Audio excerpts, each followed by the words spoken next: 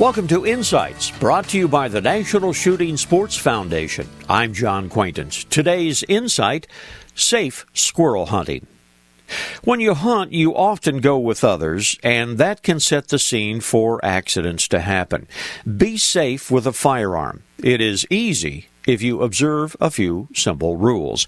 Never point the muzzle at anything you don't intend to shoot. Be certain of your intended target before pointing the muzzle at it. Never walk into the danger zone. If you and your hunting partner cannot see each other, keep yourselves informed of your relative positions. Make certain of not only your target, but what is beyond it before you pull the trigger. Remember, a .22 caliber rimfire bullet has a much greater range than birdshot from a shotgun. Do not fire in the direction of a populated area.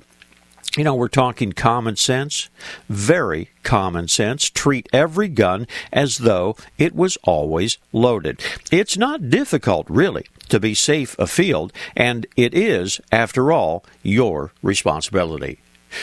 This reminder, visit the National Shooting Sports Foundation at nssf.org.